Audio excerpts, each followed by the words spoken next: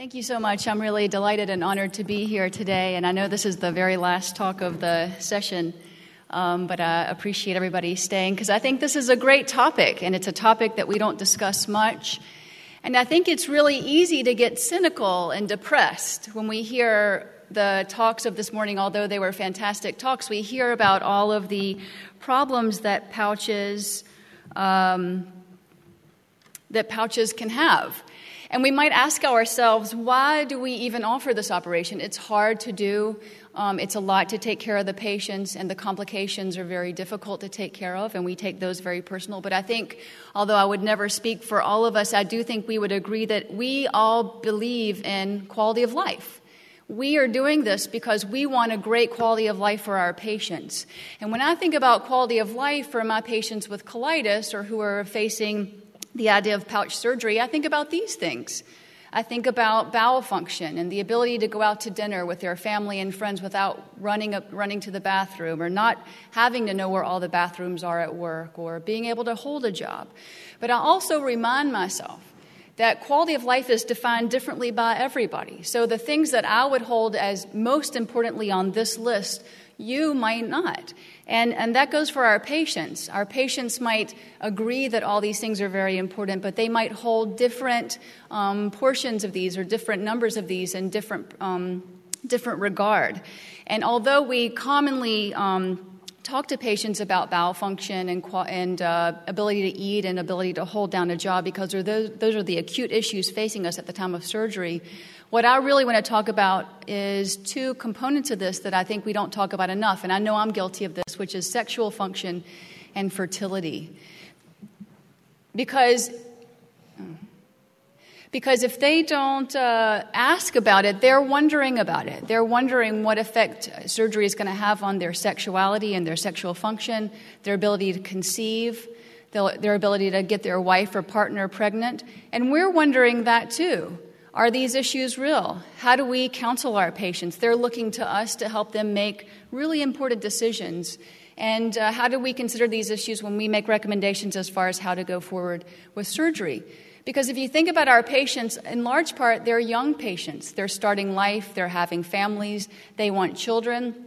And these are very, very important components to their quality of life, just as much as bowel function.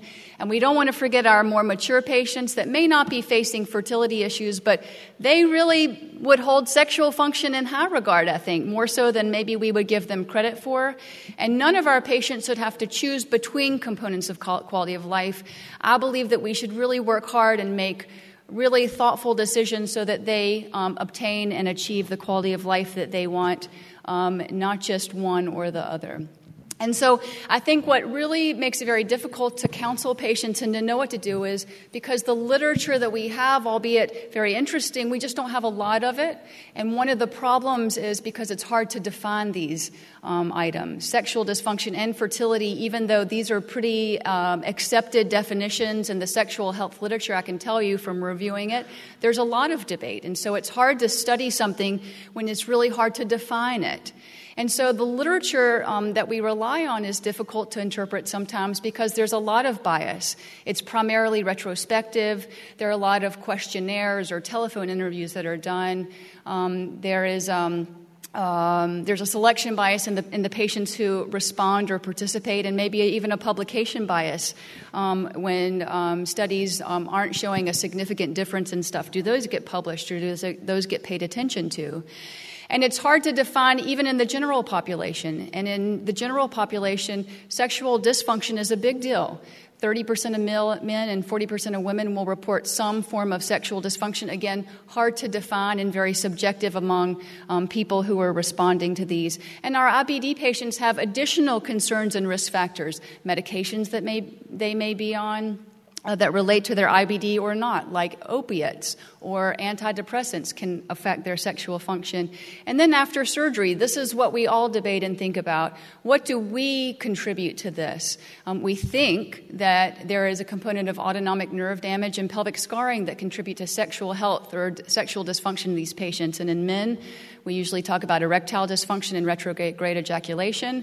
And in women, vaginal dryness and dyspareunia are big deals for these women. I wanted to just highlight a few studies that I think are really interesting and really do contribute to what we know and what we can counsel our patients. Now, this is a study that's a prospective study comparing pre- and post-op sexual functions in patients who are undergoing pouch surgery, 33 male and 26 female. And they measured sexual function with a validated scale, one for men and one for women, that have multiple components and are fairly well established in the literature with regard to this topic that, for example, include more than just erectile function for men. And the results were interesting because they report that men report very high sexual health scores before and after surgery, so there really don't seem to be a difference before surgery or after surgery, whereas females report fairly low sexual health or a lot of sexual dysfunction before surgery, but then that recovers about 12 months after surgery. And the reasons why they may be are hypothesized, but overall it's thought that a pouch does not negatively affect sexual function in this study. This, I have to say, I really enjoyed this, Willem. I mean, this is a very creative study that I have to say that I didn't know back in 2010. I didn't know about this, but this is a very interesting study measuring sexual stimulation in women by measuring vaginal vasocongestion. And 8 of these patients were followed that gave pre- and post-op data, which is really interesting. They also included, yes. They also included a female sexual function index, the validated scale that I just referred to. And the results were that there is a reduction in vaginal vasocongestion during sexual stimulation after pouch surgery, but this didn't quite translate over into sort of the subjective reporting of sexual dysfunction. But I thought this was a very, very creative study that lended a lot of interesting data to our discussion today. And equally important, Feza, but maybe not as creative, was you get credit though. On the male side, looking at erectile function and specifically looking at gender issues, studying erectile function after pouch surgery, 122 males measuring the validated scoring system or the index system, showing that male patients typically maintain their ability to achieve erection after pouch surgery, and there doesn't seem to be an effect based on anastomotic technique or sepsis. And I just wanted to highlight that older age had a negative effect on erectile function, just like older age has a negative effect on fertility in female patients. And that's the most, I think, telling thing when we talk about fertility that we'll talk about. So, and then finally, are there technical things that we do in the operating room that might affect sexual health? And I just wanted to highlight 3 things. In general, does creating a poor pouch affect sexual health? Well, it may correlate at least in women, and you could sort of hypothesize why. If there's poor bowel function or not feeling very well, that may affect sexual health, but it didn't seem to affect the male patients in this group. Does intramesorectal dissection versus a TME make a difference? The thought is that an intramesorectal excision would stay away from nerves that tend to play a role in sexual health, and this was not a significant finding, at least. And then type of anastomosis, hand-sewn versus stapled pouch, doesn't seem to have an effect, although there was a trend toward better sexual health in the hand-sewn group. It wasn't statistically significant. So I wanted to go on to fertility and pouch. And does anybody get my picture, the pouch? Thanks. At least one person does. Thank you, Stephen. I am not creative as Willem, but I thought that was a creative picture. So I just wanted to hit this, and I found this to be a very broad topic, and I wanted to highlight sort of the controversial things and to help us to know how to treat our patients and how to go forward at the end of our talk. So when you look at all the literature about fertility after pouch surgery, there is a very wide variety of studies. A lot of these are retrospective. A lot of these vary as far as how they collected data, how many patients were included, what the response rate was. And there are a lot of meta-analyses for these. But in general, the findings are pretty consistent that fertility decreases after pouch surgery, and this is across the board. And there are some studies that would disagree with that and say maybe there's no difference, but I would say in general, it's thought that fertility decreases sometimes by 50% after pouch surgery. And the thought is, why does that happen? Well, I think overall we don't know, but I think in general the accepted thought is that it's a problem with getting pregnant, not staying pregnant, and this is due to pelvic adhesions after pelvic dissection or pelvic surgery. So thought to be related to fallopian tube scarring or kinking. When you study these patients who are having trouble getting pregnant after pelvic surgery, they almost always have fallopian tube problems, or certainly a large majority of them do. What are the things that we learn from this? How can we approach our patients to preserve fertility or at least increase the chances of patients getting pregnant or the timing of surgery around that time?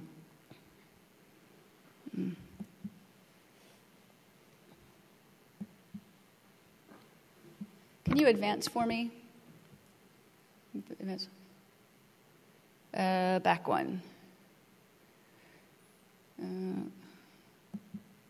Oh, okay. So this is just a photo from a recent case showing this is a young female patient.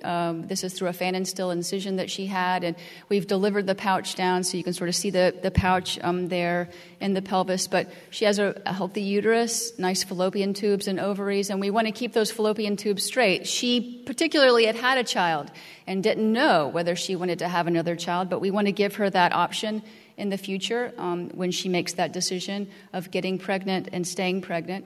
And I will talk about measures to improve or increase that or not. But here we did perform a pexy of the ovaries to the side wall to keep the fallopian tube straight. I will mention now so I don't forget later on in the talk that there is a thought that this makes it harder to harvest eggs for IVF. And so it's a give and take, but this is what we did for her to keep the pelvic scarring from kinking her fallopian tubes or causing a problem with egg transit. I wanted to show you some of the systematic analyses or the meta-analyses that show us that infertility does increase after pouch surgery. This is of 7 studies of nearly 1,000 patients where infertility after pouch surgery doubled. We've learned a lot from timing of surgery, particularly from the FAP population or from patients who have undergone ileorectal anastomoses, and we don't see this significant increase in infertility in those patients. And so it brings up the idea that I know a lot of us sometimes practice of preventing or prolong or postponing pelvic surgery until after fertility issues are dealt with or patients have babies. And so in the FAP population, there is no difference in fertility issues, but we certainly want to offer this as an option for patients who have colitis, is to delay pelvic surgery until all the pregnancy that they want are complete. This is another study showing that infertility increases after pouch surgery. But interestingly, when we look at the risk factors for this, there really were no preoperative factors that could be found, and the only intraoperative factor was need for blood transfusion, which may sort of really highlight probably the need for a more difficult pelvic dissection, which may have an effect on scar tissue. But the infertility rate's higher, of course, in patients who are older, and so that's where age comes into play as an important component in decisions regarding fertility in patients. Excuse me. So we think fertility is lower after pouch surgery. So how do we interpret all these results and data? How do we talk to our patients when we're still figuring it all out ourselves? So I, in general, approach this with all of my patients, particularly my female patients, that fertility decreases, we think. We have measures that we can utilize to hopefully preserve this. For example, staged operations or postponing pelvic surgery until after fertility is addressed. I commonly will make early referrals to fertility specialists if patients have a desire or if I think a patient would benefit from a discussion, and I have a close relationship with reproductive specialists in my hospital, so they understand the operation. I commonly will do a colectomy with ileostomy as a first step because I do believe that the disease dictates the need for surgery in colitis. So I have a lot of patients who are trying to delay surgery because of things like fertility. They don't want to deal with that, or they don't want an ileostomy, and I understand that. But the result of that is that they get sicker and sicker, and I don't want that. So I want to give them options for treating their disease, but also maintaining those components of quality of life that they really hold in great in high esteem or are very important to them.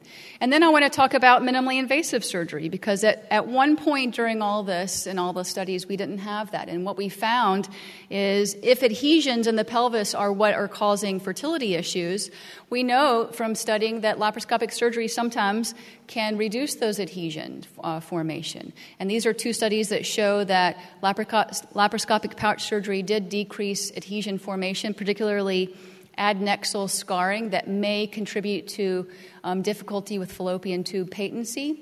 And so, we said, well, should we do all these pouches laparoscopically? And that's a whole different debate, as we've sort of touched on this morning. But this is a very nice multi-center study showing the relationship of performing laparoscopic pouch surgery with fertility. And 160 patients were questioned by questionnaire. About a third of them attempted to conceive after pouch surgery. And there was a higher pregnancy rate in the patients who did undergo laparoscopic pouch surgery. So it is a consideration, I think, for patients who desire pregnancy. But again, as we have touched on all conference, and particularly today, it's a tool that we can use, and we have to be skilled in that and make good decisions with regard to creation of the pouch particularly. So. This is just a photo of pexing the ovary to the side wall, making sure the fallopian tube is quite straight. And again, it's not a carry the pregnancy problem, it's a get pregnant problem. And weighing the benefit versus the risk of doing this in regards to IVS or egg harvest. And I think that that's an important component. And then I just wanted to briefly mention when our patients get pregnant, does that mean we're finished? I would say no, because pouch function can really decline during pregnancy, and the patients get very worried. Is this going to persist? And we can remind them and reassure them that, in general, pouch function, if it worsens during pregnancy, particularly in the third trimester, it will get better after delivery. And then, how do we recommend patients to deliver? And I thought this was a really interesting study showing how we make that decision. This was a survey of attitudes and beliefs regarding fertility and delivery method for pouch patients. Clinical vignettes were sent to different providers and different subspecialties. And I just wanted to really take 1 minute. I know I'm running out of time, but is that okay? This is actually really interesting. So the results with regard to fertility reduction after pouch surgery, a gastroenterologist would quote a 20% reduction to patients, and the obstetricians quote an 11% reduction. With regard to delaying pouch surgery until after pregnancy, gastroenterologists would recommend that about 67% of them would recommend versus only 45% of colorectal surgeons. There was a note in this that there was a trend toward the younger surgeons would be more likely to recommend this than older surgeons.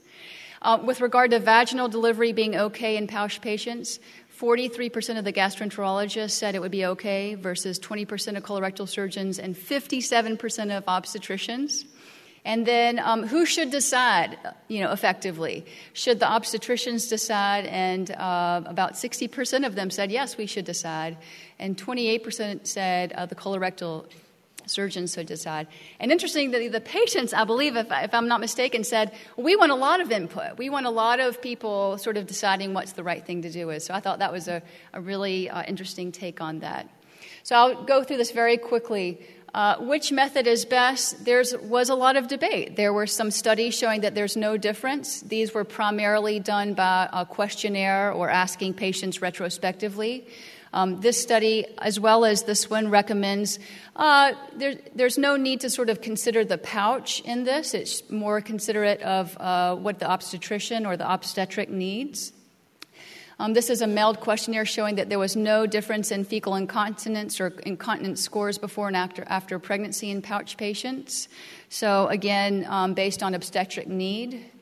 And then there was a concern about, well, maybe we're being a little bit short-sighted. We're looking sort of more in the short term after surgery, but we don't know what the long-term effects would be. And as it has been told to me several times, there are so many reasons why a woman can have fecal incontinence. Why would we give them another reason?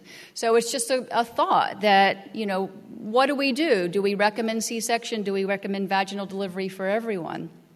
And this is a study that was done showing 60 C-sections, 20 vaginal deliveries, what happens to the sphincter, and there was a significant difference in anterior sphincter defects, although there were no functional differences at the follow-up. But it does lend the question, what happens in the long term?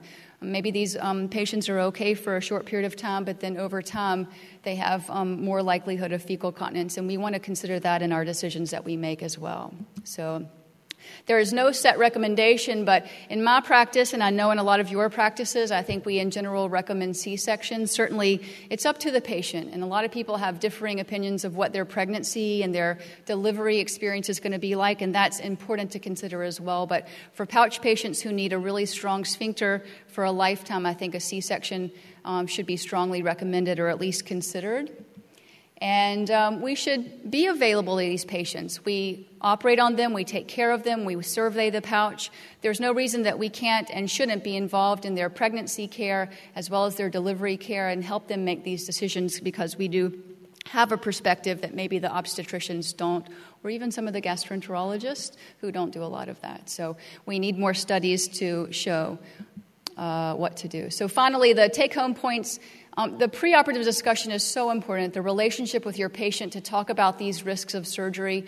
I've found that if they know the risks up front, if we have problems after surgery, I think they accept it a lot better and are more willing to work with you versus if you spring it on them or if they have these sexual dysfunction effects or fertility issues after the fact and you haven't brought that up, they feel like the wool is pulled over their eyes. And I don't think that that's a good situation to be in for us or them. Encourage open conversations. These are really difficult topics to talk about, and I think we want to create a very safe environment for patients and family members, or kick the family members out and have a really honest, heartfelt discussion with patients to understand what their goals are. Don't make assumptions about women or men, whether or not they desire fertility or what their ideas about sexual health or sexual function are. I don't want to superimpose what I think on them or make assumptions about what their life is like. I really practice early and routine referral to fertility specialists. It never hurts to talk. I certainly don't force that, but I'll always give that as an option, and they almost always take me up on that. It's also my responsibility for really young patients who aren't even really thinking about fertility to make sure that that's a consideration and an option for them if they get to that point in life. And then consider things that we can do intraoperative. This is an ongoing avenue of what we do. Is pexing the ovaries the right thing? Laparoscopy, anti-adhesives. We don't know. We haven't really gotten good data to show definitively one way or the other.